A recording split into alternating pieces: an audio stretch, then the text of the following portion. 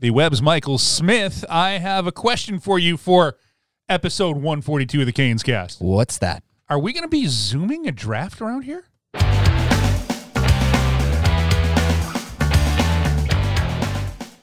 It's going to go, we're zooming towards a draft. We are. We are. Rapidly zooming towards October 6th. The NHL draft begins virtually. Not in Montreal in June like we originally expected it. 2020. Not what we originally expected. Exactly. But what we do expect is Storm Brew to be extra crispy because it's the official beer of the Carolina Hurricanes and the proud sponsor of Canes Cast. It's a crisp, light lager made by our friends at R&D Brewing right here in Raleigh, North Carolina. Just 97 calories and 2.4 carbs per serving. It's the perfect brew for all occasions. You can find it at most major retailers in the Triangle. And when you do, you'll see a new can design with the Hurricanes logo right at the top. Crispy, light, refreshing lager. Find it in any of your favorite grocery stores. You can find it at Costco. And if they don't have it, ask for it. I'm sure they will be working on getting it to you. That is Storm Brew. Delicious Storm Brew. And cannot wait till we can all enjoy one of those back here at PNC Arena. Yeah, hopefully it'll be soon. And if they don't have Storm Brew, you could always pick up 7 Saturdays, 12-pack of that, delicious IPA.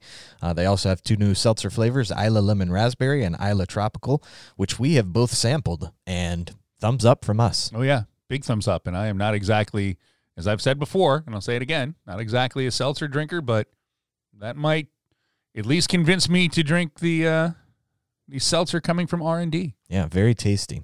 So thank you to Storm Brew for sponsoring the podcast and providing crispy, delicious, crushable beverages. So crispy. For us all. Exactly. Thank you. And hey, I got something in the mail this week. Did you? I did as well. Yeah, it was the Perfect Package 3.0 from Manscaped. That Perfect Package includes the Lawnmower 3.0, the Crop Reviver, the Crop Preserver. Also got a snazzy pair of boxers. Yep. And a little travel bag, too, which, I think is going to be perfect for whenever we're able to travel again. Exactly. I mean, this is a great kit. And a T-shirt as well. Yeah, a T-shirt as well from our friends at Manscaped, who are here to shoot a top corner beauty and deliver the best tools for your below-the-waist grooming experience. Absolutely. And that's why Manscaped has redesigned the electric trimmer. The Manscaped engineering team spent 18 months perfecting the greatest trimmer ever created and just released, as Michael said, the new and improved the Lawnmower 3.0. And it's simply the best hygiene tool for the modern man. Ceramic blade and skin-safe technology, your snags will be reduced. And that comes, like we said, in the Perfect Package 3.0, which you can find at manscaped.com. And hey, here's the deal. You can get 20% off and free shipping with the promo code CANES at manscaped.com. You can't beat that. No, take advantage of it right now. This limited time offer from Manscaped at manscaped.com. 20% off and free shipping with the code CANES at manscaped.com. 20% off with free shipping at manscaped.com just by using the code CANES. This hockey season, folks, upgrade your blue line and choose Manscaped for your most important grooming needs. Thank you. Thank them. Yes, thank you, Manscaped. It is actually a really cool kit.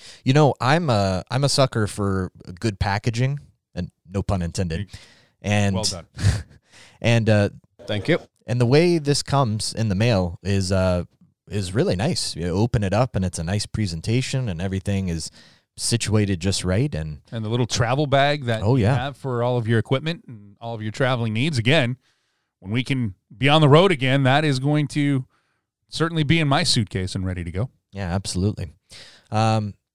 We've got another award winner on Canes Cast today. Canes Cast is really bringing in these high-profile award-winning guests. We had Ian Van Gundy, the brewmaster from R&D Brewing, and today we have an award winner right here from the Carolina Hurricanes. It's Pace Sagister, who is the director of communications and team services for the team. So he'll be here soon to talk about all that goes into his job and the Dick Dillman Award, which is awarded to one team in the Eastern Conference and one team in the Western Conference by the Professional Hockey Writers Association, recognizing outstanding PR work in the Carolina Hurricanes this year, the winners of the Dick Dillman Award. Yeah, so we will talk more about that and the guys behind the scenes who do not get enough recognition.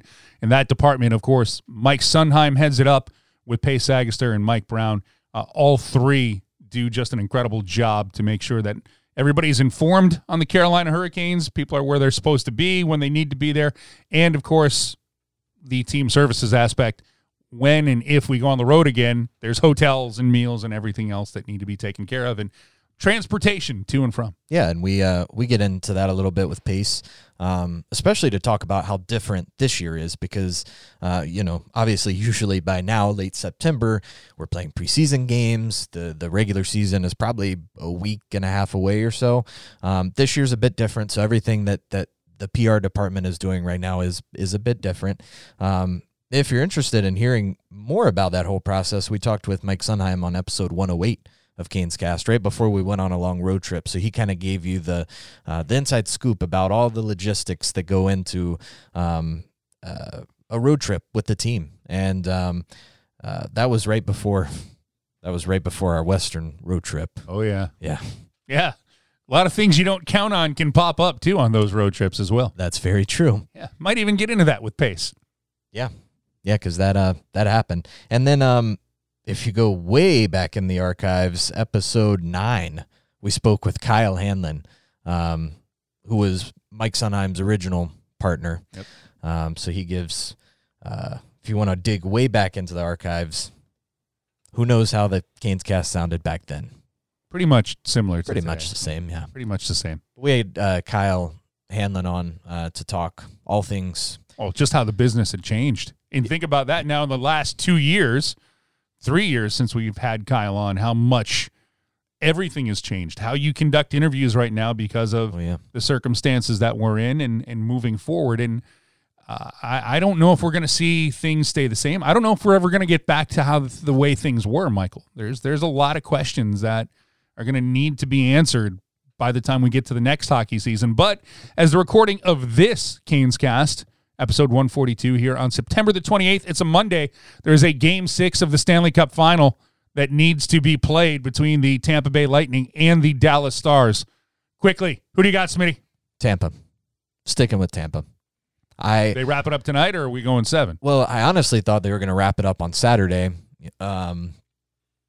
Gutsy win by Dallas to help force 6. I don't think it goes 7. I think Tampa closes it out in 6, but regardless, I think Tampa comes away, whether it's tonight, whether it's in Game 7. I think Tampa hoists the cup, fulfilling their destiny from April of 2019 when it all came crashing down. As you said, it's the University of Virginia men's basketball team Revenge Tour Part 2.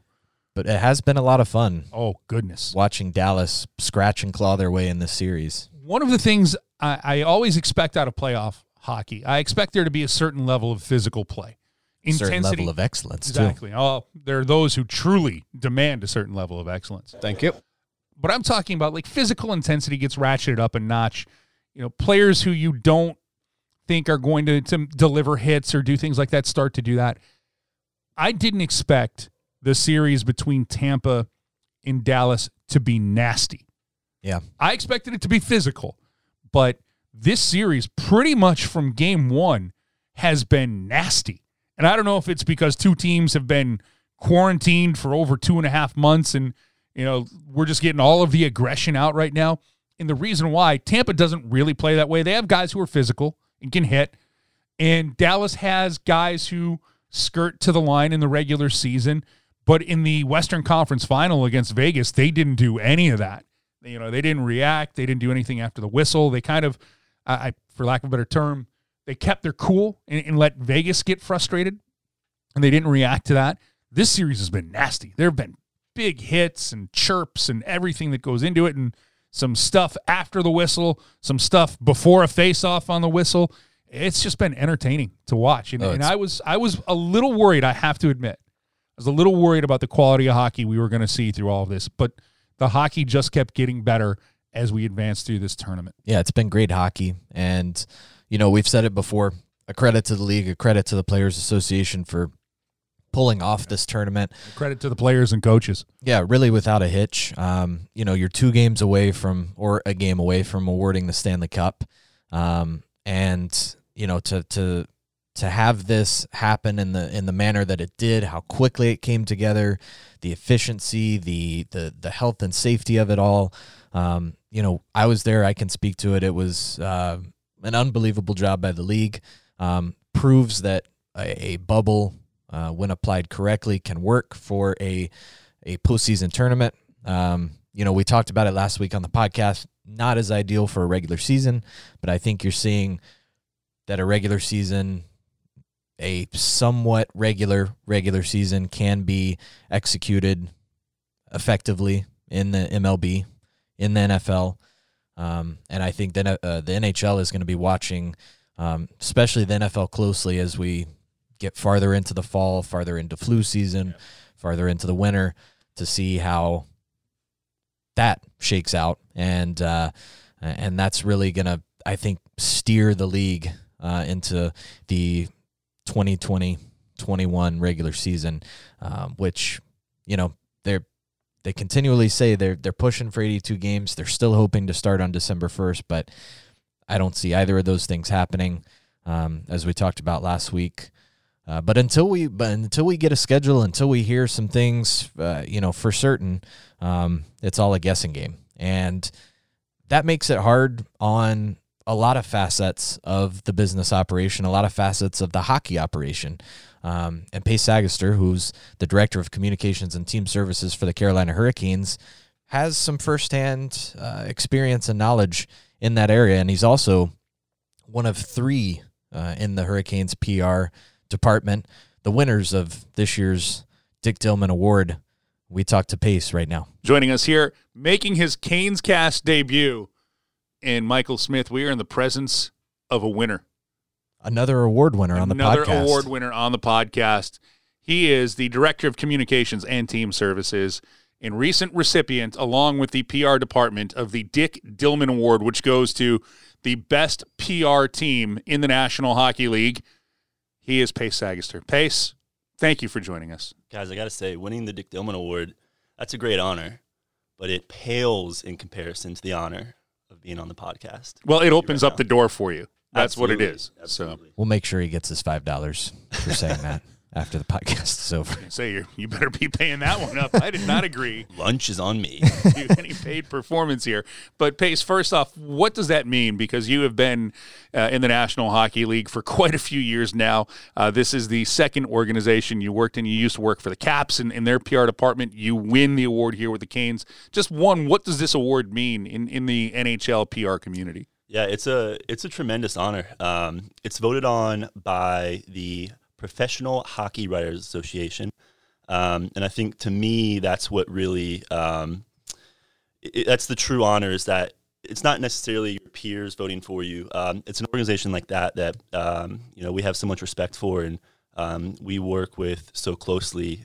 For them to vote and say that we're the top PR department in the Eastern Conference, that obviously means a lot. It's something that we've been striving for here. We strive to be the best. We finished runner-up the past 2 seasons, so to finally break through and win the award this year, it was really exciting. And we found out while we were in the bubble. We found out just before Game 5 against the Bruins, and Mike Sundheim and I, we shared a big hug because we knew that that's something that we had been wanting for a while. So yeah, tremendous honor. And speaking of the PR department, there's a 3-headed monster of the PR department that makes that happen. And Pace just mentioned Mike Sundheim, who's the Vice President of Communications and Team Services, and then the incomparable Mike Brown, who is with Communications and Hockey Ops as well. How much of a team effort is it? And you have to find a way to get along, and sometimes there's some tough situations and circumstances that pop up in your job. Yeah, I mean, it's when you take into account all the things that we have to do on a daily basis here, it's truly a team effort. Mike Sundheim, he is truly one of the legends in the industry. He's been here for 20 plus years, and he's done it at such a high level for so long. I'm certainly part of his coaching tree. Learned nearly everything I know about the industry and about the NHL from him. And then with Brownie coming over from Boston, he's what really I think put us over the edge. He does so much behind the scenes. The guy just grinds and does it without any of the pomp and circumstance. He doesn't get to do some of the cooler things. He does all the grunt work, and I mean that's what makes our department so good. Is that we all have our roles, and we just put our heads down and work hard, and it's a really good team we have here, and it's nice to get some recognition for that. You started here as an intern a handful of years ago. What's that been like, the process of being kind of a homegrown product, growing up here in the state and then going to UNC, fellow Tar Heel, and then ending up here as a full-time employee? Yeah, I think you nailed it there, saying homegrown. I had never watched a hockey game on TV, let alone been to a game before the Hurricanes came to town. I'm from Fuquay Varina, just south of Raleigh, and we were a big sports family. And when the Canes came to town in '99, we were like, let's go check this out. This is close. Let's go see if this is something we're interested in. Obviously, fell in love with the sport and fell in love with the team. And growing up, like the Hurricanes were my favorite team, and it's what I wanted to do. I knew I wanted to be a part of this organization. So going to Carolina, and I was lucky enough to get an internship with Mike and his former right-hand man, Kyle Hanlon, and truly, just to use a word from Tripp, dug in. And the great pace. Yes. Dug in. Wanted to learn everything I could from those two. And they really took me under their wing and cared about me, the person.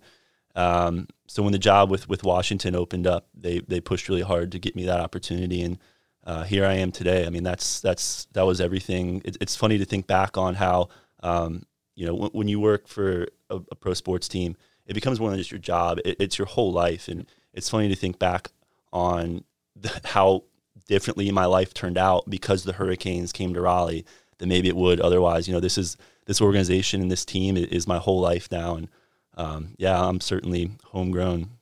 So this the Digman Award honors the work of outstanding NHL PR staffs. When you look back on this season, this wild, unpredictable, once in a career probably season, hopefully once in a career season. Yeah, just saying, fingers for all crossed. Of What us. are some moments that maybe stand out, whether they're related to your work in PR or just moments in the season that stand out to you? I mean, I think the biggest one that we'll all remember for the rest of our lives was the legend, Dave Ayres.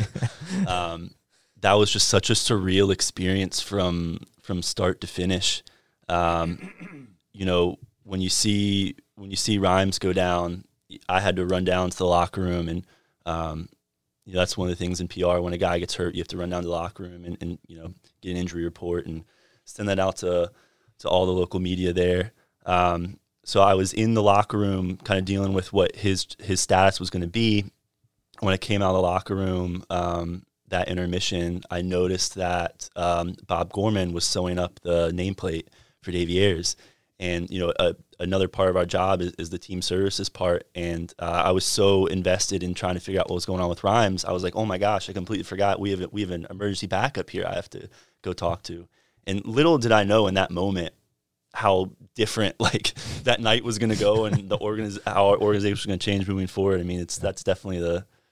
But if I could jump in on that moment, you got a million things spinning in your head.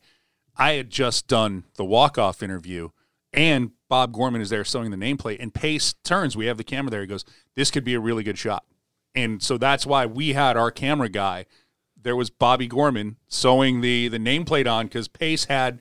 And gave us the opportunity to go and film that and whirl around and just be able to put that on tape. So it's being in the moment, which, like you say, those are awesome. But then the moment afterwards, how much do you take joy and celebrate with that? Because you are part of the team and part of the guys. Yeah, I mean, that's I kind of equate it to your wedding. There's a few moments in life where when you're in them, you think to yourself, this is something I'm going to remember for the rest of my life. Like a lot of times when the moment's over is when you look back on it and you're like, wow, that was incredible. That was one of those moments where when he was taking the ice, I was thinking to myself, I'm going to remember this for the rest of my life. You don't know how this is going. We needed those 2 points. We needed to win that game. And you're like, I can't believe this is happening. So I was able to kind of take a step back and be like, you need to remember this. You're going to need to soak this all in. And, from the moment that he stepped off the ice to all the way 2 days later when he was in the arena getting mobbed by fans. It was a whirlwind, but that was definitely the highlight of the season for me. Well, and you got to accompany him to New York, too, in his big media tour. So how was that, escorting him about the city with, one of the biggest celebrities of the hockey universe? So the funny thing about that was I had been on the road with the team a good bit leading up to that, and we hadn't had a day off, an actual day off in so long, and I was so looking forward to that Sunday. And I told my wife, I said, all I want to do today is sit on the couch and watch this NASCAR race. I don't want to move. Like, I'm just going to sit here the whole day. And about 5 o'clock, Mike Sunheim called me, and he said, do you think you can be on a flight to New York City at 7 to go on this media tour with Dave Ayers? And again, how do you say no to that? It's one of those once-in-a-lifetime things. And when we had a ball, I think we both were just running on pure adrenaline. We were exhausted. The best story about that day was we had an insane morning. It started like 5 o'clock. We were doing the Today Show, Fox and Friends. It was every minute was coordinated up until about lunchtime, and then we were supposed to finish and fly home. But we had another opportunity with NBC Nightly News, and while we were filming that at Rockefeller Plaza, the Colbert Show called and said, we want to have you on. We have a really good idea for this. And so I went to Dave and I said, I know you're tired. I know we want to fly home. If you're willing to do this, this is a big deal. This is the number one nightly show in the U.S. No, that doesn't mean much to you, but this is a big deal. He didn't even hesitate. He said, let's do it. And he really embraced that day and embraced the opportunities he had. And we had a very, very late flight home. We actually flew back to Raleigh with Brady Shea, landed about midnight, and hit the ground running the next day too. So that was quite the whirlwind being in New York City with him doing all those stops. Yeah, that's right, because that happened the weekend of the trade deadline. So you pick up a newest Hurricane and bring him back to Raleigh, and so there's all this press attention around that, and then Dave Ayers has a little mini press tour here, and that whole week just had to be a blur, but at least you got to rest after with the All-Star game and the bye week. That was a welcome break. That was. Yeah. What a funny day in Hurricanes history, because I'm with Dave Ayers in New York City doing these crazy things, and I'm checking my phone. Oh, we got Sammy Vatanen. Check my phone again. Vincent Trocheck. Check in Brady Shea. Just what a wild day that was for the team. Well, the other side, though, it's not just PR and making sure that, me and Michael Smith and the rest of the media knows what's going on. You do team services, and for people who don't know, it's booking hotels, meals, all of those things. At what point, is one take priority over the other? How do you balance that act between all of the media requests to making sure we have everything checked to that when we go to Calgary, we have a hotel and meals and everything are ready to go? Yeah, I mean, I think that's where having a really strong team and a really strong department comes into play. Mike and I, we split the travel, which I think is necessary for our families and for our own sanity. But it's a huge undertaking before the season, booking all the travel, booking all the meals, flights, buses, hotels, things like that. One thing I like to say about the team services thing is it's 99% preparation. So by the time that we get to the plane for a road trip, 99% of it's done, and I feel really confident about that. I've contacted the bus drivers, the hotel, the flights are all set up. The other 1% of that's just the execution, and that's, making sure, going down to the meal and making sure that Justin Williams has his beets for his salad, yep. Little things like that, making sure there's pizza post-game for the guys to get them refueled. As far as balancing, it becomes tougher in big market cities on the road. That's why in the playoffs, we're fortunate that 2 or 3 of us are able to travel. But you look at, the Dave Ayers game, for example, there was so much media there. It was hockey night in Canada. It was a Saturday night. So that alone was going to be a huge thing to deal with. And then he goes in there, and we're trying to fly home that night. So I'm running around trying to take Dave Ayers from scrum to scrum, these huge major national media hits. And in the meantime, I'm having to set a bus time. I'm having to make sure the pizza's there. I'm having to make sure that the flight crew knows that we're en route. So that was probably the toughest situation that I can think of where you have to balance the two. But that's why it helps having such a good team and a good department that we have. And going through customs, too. Oh, Adds yeah. a whole new wrinkle Always to the fun. travel. For sure, yeah. And teams have been traveling to and from Canada for years now, and it's still, there isn't really an easy way to do it. Sometimes you just have to as Justin Williams would say, eat a poop sandwich and deal with it and get back a little later than you'd hope to. Thank you. There is another moment that I recall when you talk about things that you've done or the memories you have. Pittsburgh going to Boston and a bomb cyclone hits on the East Coast and basically freezes out the Massachusetts area, and we don't have a hotel.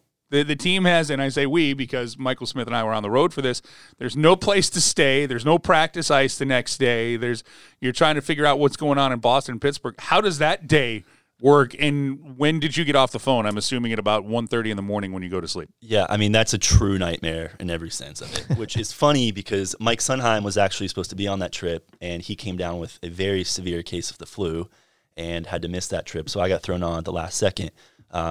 But he was incredibly prepared for the trip. He had seen the forecast. That was a huge deal in the weather community, that big storm that was coming. So we knew it was coming, so we were able to prepare as much as we could, but we didn't know that we were going to stay over until pretty much during that game. And we had the conversations before as much as we could, but that's a situation where I was very thankful that Mike was back home because he was working the phones during the game and working the email during the game while I was doing the PR things. And we just got lucky with the hotel in Pittsburgh that they were able to keep us one more night. So we scrambled and had a post-game meal for the guys and changed the flights. And again, got lucky enough with the weather the next day that we were able to still fly into Boston.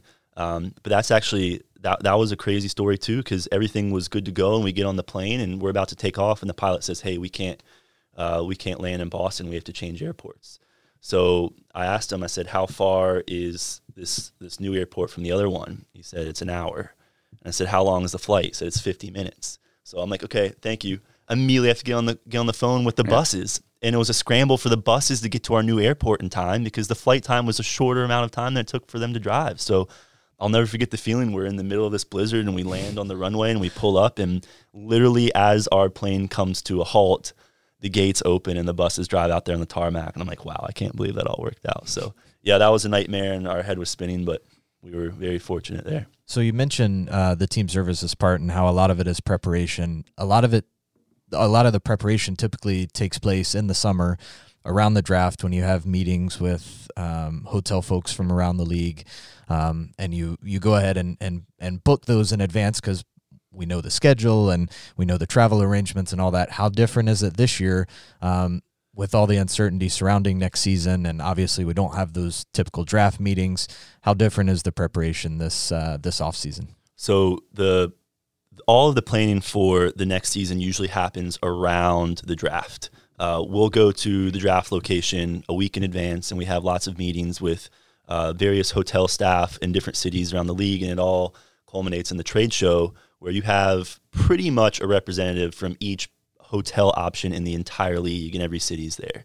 And you can go person to person. We have a rough draft of our schedule by then. If not, it's near finishing the schedule, and we're able to give them our dates. And then the following 2 weeks, you work with them on rates. You figure out the best location for your team, and then you go into working on meals and meal schedules with them. And usually within 2 weeks after the draft, we are completely set for the season on where we're staying, the meals that we're having, the flights, the buses. So we have no idea how this is going to work moving forward. This is just another wrench that we have to figure out how to navigate moving forward with this next season. Obviously, the draft is coming up very soon, and there's no trade show. It's going to be very difficult to book a hotel when you don't have a schedule as well.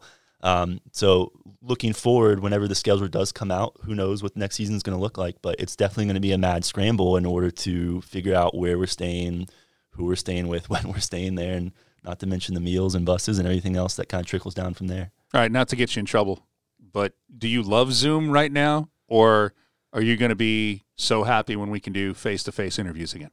I think that face-to-face interviews, in-person interaction is critical to what we do here. You look at a guy like Andrei Svechnikov, who has a massive personality. He is hilarious. He's growing more and more comfortable with the language with each passing day. Yep. He's the type of guy who, he's a cornerstone of our organization moving forward. He's the type of guy that thrives off of that one-on-one interaction, and maybe that humor doesn't come through on Zoom that it would typically in person. So, I hope that we're able to find a way to maybe let the media inside the locker room and continue those relationships, but just get away from, these big scrums on Zoom. I don't think anybody really wants that moving forward. Unmute your line, please. Thank you. Yeah, and the little things like that, that's very frustrating. So he is the Dillman Award winner for the Eastern Conference. By the way, congratulations to your counterparts on the Western Conference, the Minnesota Wild as well, for winning that. And I know I speak for Michael Smith, but he can add on to this for sure. The work that you and Mike Sundheim and Mike Brown do behind the scenes, it is tireless. A lot of times it is thankless. There are a lot of people who expect things, and I don't take it for granted. The job you guys do is 100% first class the whole way. And if you ever have to deal with the Carolina Hurricanes, that's absolutely true. It is well-deserved. And here's a guy who took care of all of my luggage. You don't sign up for your broadcaster having to spend the night in a hospital or a few days in California. And Pace took care of my luggage, took care of my car, took care of everything on that end. Mike Sundheim and Mike Brown, everything they did on this end, I cannot thank you guys enough. It's something that I do not forget about when you talk about in the moments, but I don't forget about all of the people who were there. And you even tried to get back to see me in the hospital and wisely did not get into the emergency room. You let Michael Smith do that. Yeah, they were very strict about who to let back. And then they kicked me out. Well, but that's just, I wanted to share that story. And that's going above and beyond the extra mile, things you didn't have to do. And you handled all of those things personally. And I don't even remember what my room looked like when I left. I can only imagine for you boys, but I thank you, and a well-deserved and earned honor. It's not one of these things where this wasn't a Lifetime Achievement Award. You guys earned this award, and I'm glad that the NHL and the pro hockey writers recognized you and Mike Sundheim and Mike Brown. So bully on you, good sir. Thank you. Really appreciate that. Obviously, we're only as good as the people you're surrounded by. You two make our jobs a lot easier on a daily basis. I am a huge Canes Cast fan, and this is truly the honor of a lifetime. So thank you guys. We'll have you back next week. Yeah. Weekly guest It's now. going to be a theme, Done. yeah, absolutely. Done. I'm in. I'm free. All right. Thanks, Pace. Thank you. That was good having Pace on. Always. It's been a while. Good man. Getting to this point to him making his Canes Cast debut. Maybe we have him back. If you enjoyed that, let us know. We'll certainly have him back. It's very easy to have him Do back. a segment on Pace. On Pace. Weekly. Touching Pace. Wow. No, I'm going to avoid that one. No. Social distancing, by the way. Still maintaining it. Oh, yeah. Absolutely. Could you do me a favor? I want to get to something that we were talking about before we brought Pace on. And by the way, again, I cannot thank the PR staff enough for what I went through. Coming up on a year, Michael. Yeah. Coming up on it. Yeah, we are. Feels like a lot longer than that. Yep. But there's so many people behind the scenes to think about and thank for what they did. I could never. I'd be writing thank you notes every day. I pretty much did for a long time. But it's one of those things where I will be appreciative of forever. But you know who else we should thank? Who? Storm Brew. Oh, yes, we should. They sponsor this podcast, and they...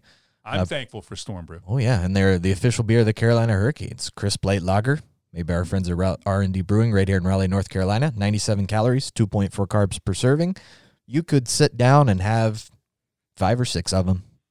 If you've got nowhere to go Feel and great. be responsible. Yeah, of exactly. course. Like a Sunday worth of football where you're not going to get off the couch except to go get another Storm Brew. Oh, yeah. Maybe even pack a cooler and just have it right next to the couch so you look don't at even have you. to give up. Oh, man. Just when I think that I have hit the lazy button, Michael Smith off of the top rope.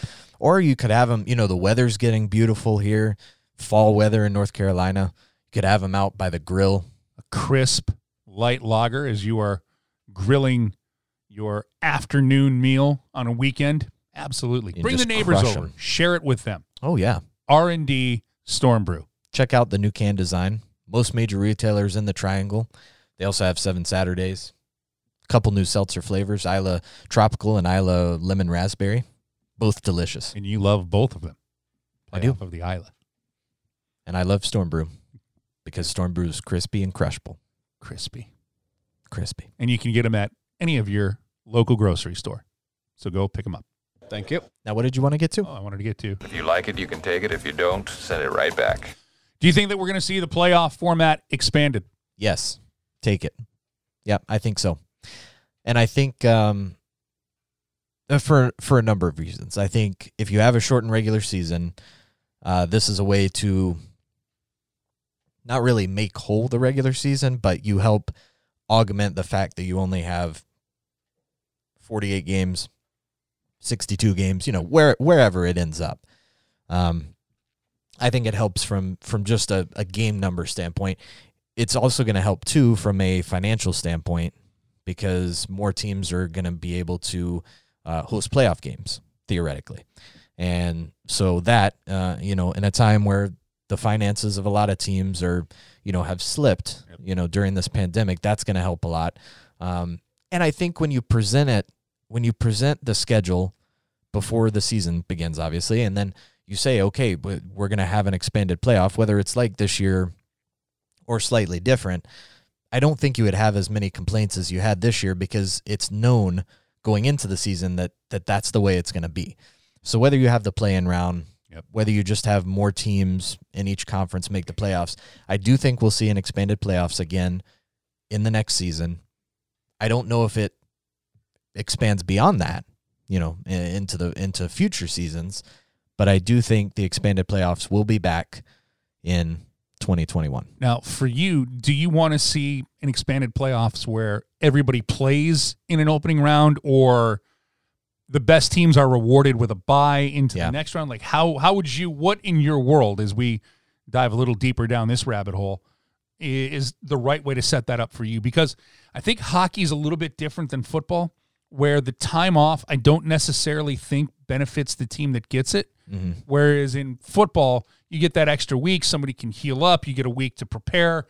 You pretty much know who you're going to play, even though upsets happen and anything can happen in the NFL, but you've got your prep going anyway, and you're working towards that. Where hockey, it's clearly different. You don't know who you're going to play based on, clearly bounces of the pucks and things that we saw. Just look at this year. Who had Montreal beating Pittsburgh?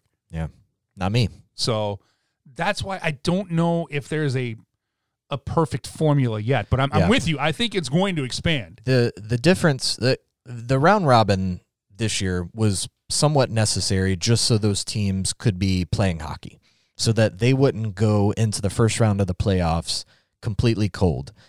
Now, did they try their hardest and play their hardest in the round robin? I think we can all agree probably not. At least all teams didn't. Some teams might have. So that wasn't a true, I think, replication of what you're going to see in the playoffs, but it at least gave those teams some hockey, some competitive hockey to be played after such a long pause. The difference in next season, I think, is going to be maybe you give the division winners, the winner from the Metro in the East and the Atlantic, a bye. And I think something like that is going to be incredibly useful after packing 48 games, or again, however many games you're going to play into such a short time period. That week off or week and a half off is going to be incredibly valuable for those teams. And I think the allure of that and finishing in first and getting a qualifying round bye or something would give these teams something to play for until the very end of the season. So you're not going to have, I don't think, any, decline in play. You're going to have these teams fighting until the very end to finish first. And then they're going to get that week and a half off to recoup, recover, and look ahead. Now, how many teams does it expand to? How many teams are involved in some sort of play-in? I don't know. I don't really know if this season system is the best way to go about it. But I do see some sort of merit for a bye for some of the top finishing teams, and some sort of play-in for maybe not the wild card teams, but maybe a couple teams below there or something. And then they have to face the team that had the bye. Something like that, I think, could make sense. Teams 9 through 12 get an opportunity to play teams, what would that be, 5 through 8? Yeah, something like that. I'd have to look at the bracket and math it out and everything. But how many games is ideal for you for that extra playoff round?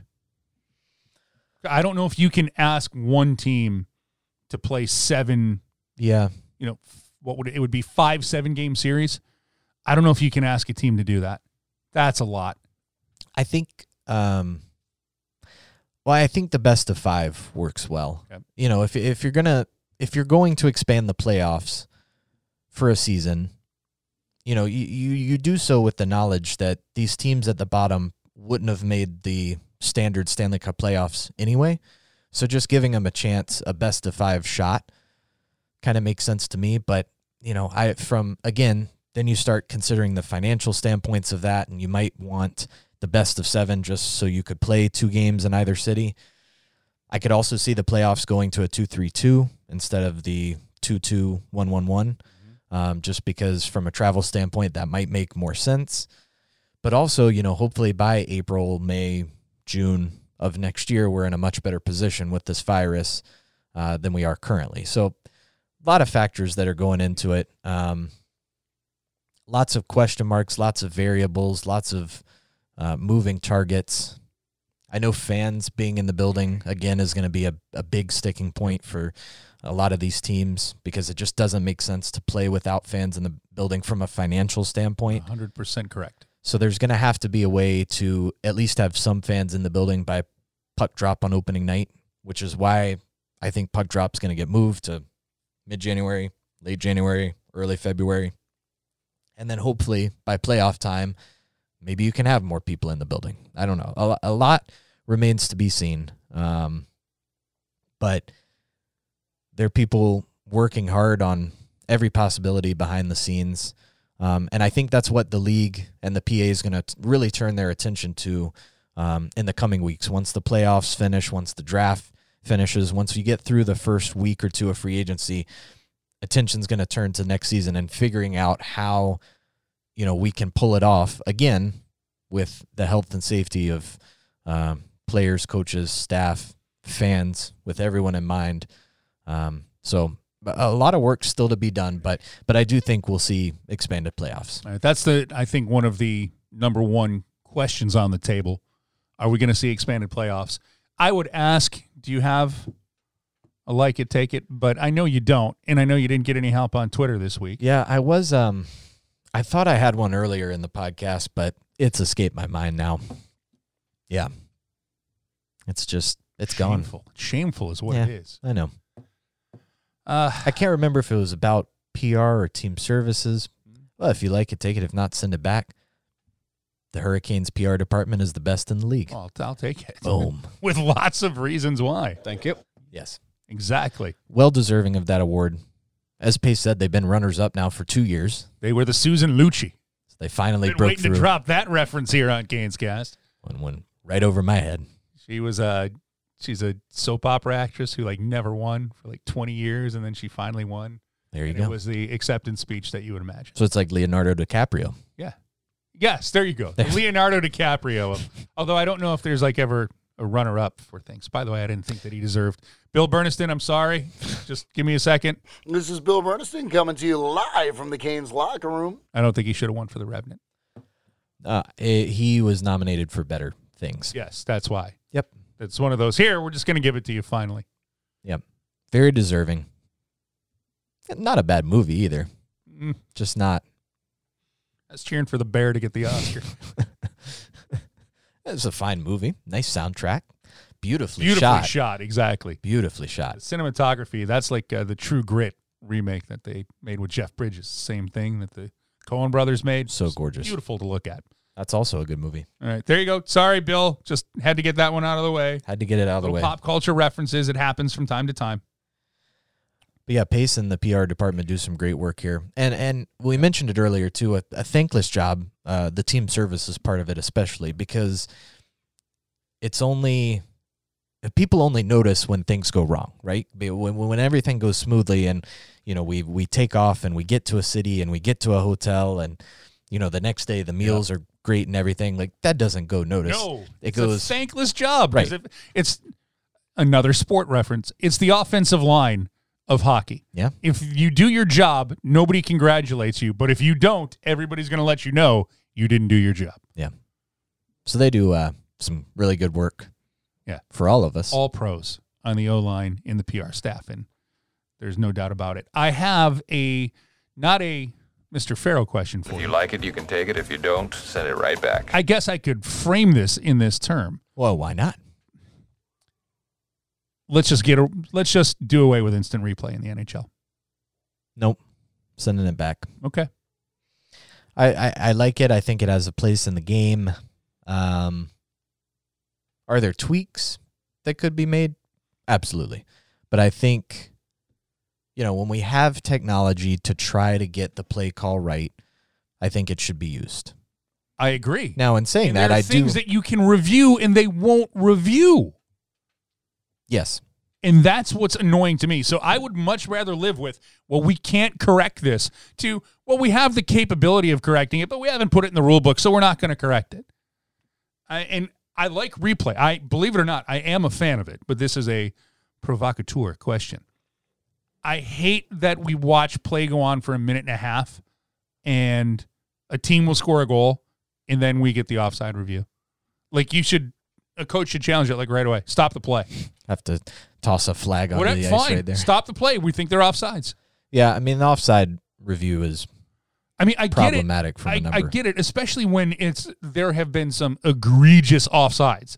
Right. And they catch it, and I get it, but I hate that it sets up for, when you have a shift for a minute and a half. Well, my problem then isn't that the play came in offsides. It's you didn't get the puck out of your own zone. Yeah. Yeah. It's, fine, it got in, and I know, shouldn't it not be a rule? But if it's one of those where the skate blade's a millimeter off of the ice and this is what we're reviewing. Which is going to change. I know, but there's so many things that happen that if you watch it, and again, I'm in favor of instant replay. If you asked me, I always take it. I just put it out here because I've seen so many things in these playoffs where I'm like, you can review that. It's clear as day. Why don't you just go to another official? I know that Rod Brindamore has stumped for this. Right. But like the other night in game 4 when or maybe it was game 5. I think it was game 5 actually. When Dallas cleared the puck down the ice and it bounced off Vasilevsky's pad, and they called icing because they thought it went off the side of the net. But it didn't. It hit Vasilevsky. You can review that. How about Jamie Benn gets called for a trip, and they say you got your leg underneath him and pulled him back? Well, he did pull him back. I guess you could have. For me, I thought it was a penalty anyway, but it was the wrong call. And the ref was adamant that, no, your leg took him out, and the legs never had contact with each other. And then Braden Point got called for an embellishment when he got, can opened, jackknifed. Yeah.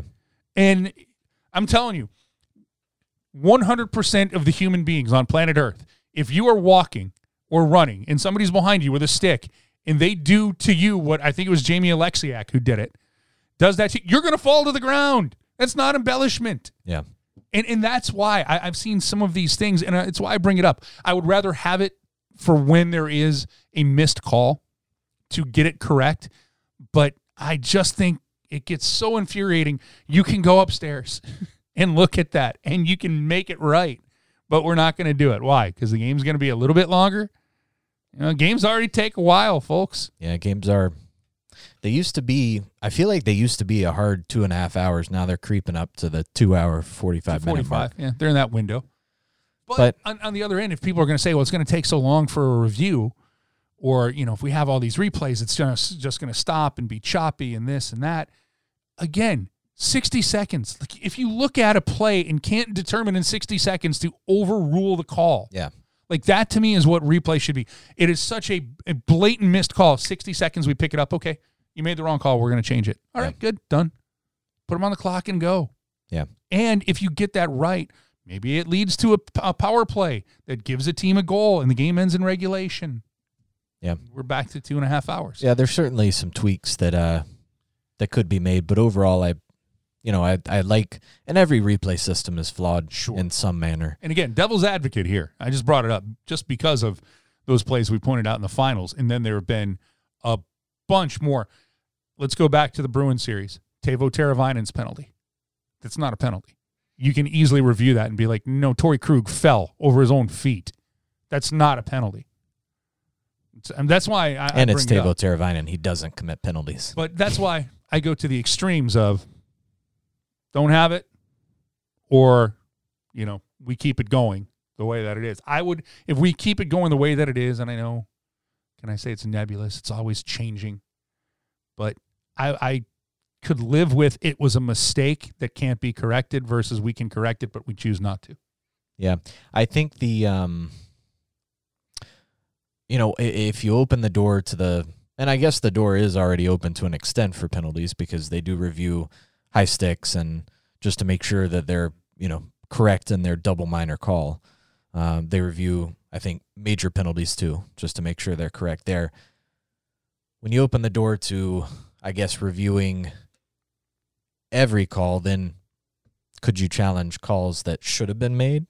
And when do you challenge those? No, you can't. You can't challenge a call. Well, although when you say that, a call that should have been made, yeah. If there's a high sticking that's missed, yes, you should be able to challenge that. Yeah, I think the door. Especially if a guy is on the ice hurt and you're already in a break anyway, you'd be like, he got hit with a high stick, right? Or how many times you see a high stick and a guy gets a penalty and it's either his teammate or his own stick that created it. Yeah, but and it's a hard game to officiate. I'm not blaming the officials for missing calls. Missing calls is part of the game. Part of the game. Right. And then you chose to correct it and you're not correcting things that are easily corrected. It's just like umpires in baseball. Like we shouldn't go to a robotic strike zone or whatever because umpires the human part of the game is what makes it to me is part of what makes it the sport. You can't go to a robotic strike zone because everybody's strike zone is different. Yeah. In as perfect examples, Michael Smith and I, if we get in the batter's box, my strike zone is different than Michael Smith's strike zone. Yeah. And so part of the game of baseball is for the pitcher to figure out where the umpire's strike zone is that day. Yeah. And that, it adds a little wrinkle to the game. I'm 6'3". How tall are you? 5'7" on a good day. Okay. So we don't have the same strike zone. Right. If everybody wants to talk about used to be the armpits or the letters of the uniform. Yeah. And they would say to the belt buckle, but to the knees. Yeah. I have compared to Michael Smith, my strike zone is the Grand Canyon. Yeah. Well, the robotic strike zone would theoretically be able to adjust batter to batter. But it can't because the strike zone is supposed to be universal. Yeah. And so that's why for you, I'm with the human part of it. Yeah. And what happens if the lens fogs up? Well, then what? Now we have chaos. There would probably be a fix for that. Yeah. But the human part of the game is what makes the game great. Which is what makes all sports great because everybody's human. Yeah. The Players quarterback is human. Coaches are going to make mistakes. The goalie's refs human. make mistakes. Yes. Yeah. Mistakes are going to happen. And humans are inherently flawed. Wow, that's deep. Yeah, it's just like this podcast. It's inherently flawed because there are humans behind the microphone. Before we even say hi. Hi. That's not flawed, though. No, that's brilliant. Wanted to make sure we got that one in. Genres. Felt that we were lacking in that category today. Yeah. All right. Free agency, we're going to start dabbling into it. We're going to get closer to it. In particular, next week it's the draft where we should have the director of player development for the Carolina Hurricanes. Yes, Darren York joins us to talk all things draft next Monday on Canes Cast, so be sure to tune into that. Really to set the table for what director of player personnel. What will happen? Let me correct myself on that one. Being inherently flawed. That's good. He'll sort of set the table for what to expect on Tuesday and Wednesday, the midweek special draft this year. I like it. It's whatever. I like it. It's fine. I mean, it doesn't really matter because it's virtual. You're virtual anyway, so it's not, you're not filling the stands with fans or anything. Yeah. But yeah, it's going to be different. Going to be a pretty unique experience. We'll dive into all the specifics next week. But that's the big thing coming up. And then, of course, free agency opens at noon on October 9th. Yep. And I think... Do you think it's going to be absolute insanity on October 9th, or it's going to be the slow play? Everybody's going to sit and wait. Yeah.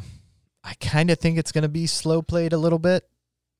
I mean, you see some teams now, like, the Rangers trying to clear some money off the books by trading Mark Stahl to Detroit for basically nothing. For nothing. Future consideration. Future considerations. They basically traded Mark Stahl in his contract and a second-round pick to clear cap space. Correct. The future consideration is probably going to be like a 6th-round pick. I don't even know who keeps track of that. Like, is there someone in Detroit who's like, "Oh, we need to collect on this"? Well, have we cleared up the compensation for Sammy Vatanen? I don't think so.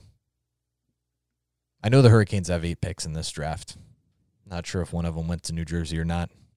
Maybe. The Hurricanes have a couple from Toronto. They have a 7th-round pick from Toronto. They have a 2nd-rounder from New York. And a 5th or a 6th from Buffalo. Here are the that they got in the Jeff Skinner trade. The Canes have a 3rd from Buffalo, sorry. 3rd from Buffalo. The Canes have Toronto's pick, which is the 13th overall in the 1st round. Yep. They have 2 picks in the 2nd round. The Rangers One pick. from the Rangers. In their own. They have the Sabres' 3rd-round pick. Pick 69. The Canes, nice. The Canes have their own 4th-round pick. They have the Montreal Canadiens' 5th-round pick. No pick in the 6th round. And they have a 7th-round pick, which is their own, and the Toronto Maple Leafs. Yep. 199 and 208 in the 7th round. Let me check New Jersey. The Hurricanes made 12 picks last year in New Jersey, last year in Vancouver, because they did a lot of wheeling and dealing on the draft floor to maybe trade a pick that was coming up for a pair below it. So they went into the weekend with 10 picks. They ended up making 12. According to Cap Friendly, the New Jersey Devils have the Carolina Hurricanes' 3rd-round pick. Well, that would make sense because the Hurricanes do not have their own 3rd-round pick. So there you go. Sammy Vatanen did play in 70% or whatever the mark was for playoff games because he played in all of the Hurricanes' playoff games. He played the entirety of the Rangers series. And I think he played every game but one of the Bruins series. I think he played them all. He was a scratch. In the Rangers? The Bruins series, I believe, game 1. I blocked it out of my memory. How dare you? Now I'm going to have to go. Months ago, a memory wipe. Now I'm going to have to go look again. I don't mind it. We'll do this for you. Is there any other question that you have? A rule that you'd like to see eliminated? Yeah, he didn't play in game 1. Yeah. You're correct. I'm remembering now. He was going to play in game 1, and then game 1 got moved. Game 1 got moved, and he didn't play. He had an illness. That is right. He was unfit to play with an illness. It happens. So, but he would have played in game 1 had it not been moved. Yes. The next day. But it was because hockey. That's what happens when you play a lot of games on one sheet of ice. Something like that was bound to happen. I'm surprised it only happened once, to be honest with you. I'm sorry. I'm just laughing at the tone of your voice as you're saying this. So it's good, but it's reminding me of Ron Burgundy. Feel that. All right. Thank you. You're welcome. That's what we're here for. Just making sure it is game 1. Yeah, it was game 1. Thank you. It was for sure game 1. Okay. See, I have my moments of clarity. So yeah, he did not play in game 1. So he met whatever marks were required. He played 90% of the Canes playoff games. And it'll be interesting to see what happens with him in free agency, because I think if the Hurricanes would like to have him back, but it kind of depends on where his number's at. And if there's another team that comes calling and, presents him with something that he can't turn down, then he'll probably sign with that team. Yeah. But if the market isn't what he thinks it's going to be, then might see him back in a Hurricanes uniform. Well, again, that's why I'm going to be very curious who gets scooped up the first day of free agency. And if you're the Carolina Hurricanes, you have committed for the 2021 season about $25 million to your blue line. In Dougie Hamilton, Jacob Slavin, Brady Shea, Jake Gardner, and Brett Pesce. So you've got $25 million. If the cap is going to be set at $70 million, right? That's what we're looking at. That's what the projections are supposedly going to be. You got to figure out where you're going to spend some money. You got to replace a forward up front, maybe 2. don't know what's going to happen with the goaltending situation, and you would like to get maybe one more defenseman. But I think Hayden Fleury is going to re-sign, and I think Jake Bean's going to be part of the picture for whatever the 2021 season will look like when we finally get to it. So just some questions that are out there. Yep. Maybe we'll have the answers. We know we'll have the answers on October 9th. I talked to Don Waddell last week, and he said this is the busiest he's been as a general manager after the end of the playoffs. I believe it. Now, in saying that, only one deal has happened so far with the Hurricanes. Joel Edmondson heading to Montreal for a 5th rounder. And then Montreal signing Joel Edmondson to a right. 4-year deal. So a lot of chatter, no moves just yet, but he said 2 days after he left the bubble, so late in August, he said there hasn't been a day that's gone by that he hasn't touched base with at least one general manager. Most days it's multiple. So lots of chatter out there, lots of teams interested. If you think about it, there are so many teams that have to get under the salary cap, make themselves a little bit more comfortable to do some things. Again, the Rangers deal that we've just highlighted was a money move. You've got teams that have a bunch of cap space that can, I guess, make relief if they want to, but can they get something to sweeten the deal, be draft picks or prospects from somebody else? It's going to be, I'm going to say from October 1st until October 9th, and that clearly involves the NHL draft, we might see the most player movement we've ever seen in the NHL, meaning players moving from team to team. Maybe. Just to clear out cap space. Yeah. I don't know. At the same time, there are just so many teams pressed right up against the cap that I don't know. Because the X factor in all of this is the teams that are financially looking to take money off the books because of the financial hit of the pandemic. So that plays into it as well. So that's why I'm not – But that's why I think we can see so many players move. Yeah. I also think that could make it so that players don't move because teams looking to clear money off the books don't have any takers. I think it could go either way. Or we could just have a totally normal, right down the middle, what we've seen every year sort of thing. I'm anticipating a lot. I don't know if it's going to be super splashy. Like I don't know if we're going to have like monster trades, like a blockbuster, like we used to have back in the day, a blockbuster, 5 for 5 kind of deal. But I think we just might see a lot of, fourth defenseman gets traded to Team X, who then moves a third line forward for a draft pick. I just think we're going to see a lot of that, not shuffling deck chairs, but contracts getting moved. Like we have too much money, one team, we have too much money on the blue line, so we're going to move that money out and we're going to replace it with money up front in the forwards or the goaltender. That's where I think we're going to see and why we're going to see so much movement. And maybe we're going to see a lot of players because of where the money is. A lot of veteran players get freezed out because teams aren't going to want to pay top dollar for veteran players. It's going to be interesting. So stay tuned. Yeah, please do. And that'll do that. Will that do it for this edition of the Canes Cast? We got to talk Manscaped. Oh, I was going to bring that up. I was going to say we're going to trim some things. We're talking about trimming rosters. Yeah. Might as well talk about this, my friend. It's time to throw on your team sweater and make sure you don't take a hit below the waist because our partners at Manscaped are here to save your boys from taking a hit. So you stay clean and take care of yourself where it matters most. Manscaped is here to shoot a top corner beauty and deliver the best tools for your below-the-waist grooming experience. That's why Manscaped has redesigned the electric trimmer. The Manscaped engineering team spent 18 months. That's a year and a half, Michael. I don't know if I've ever spent 18 months on anything in my life. This podcast. That's about it.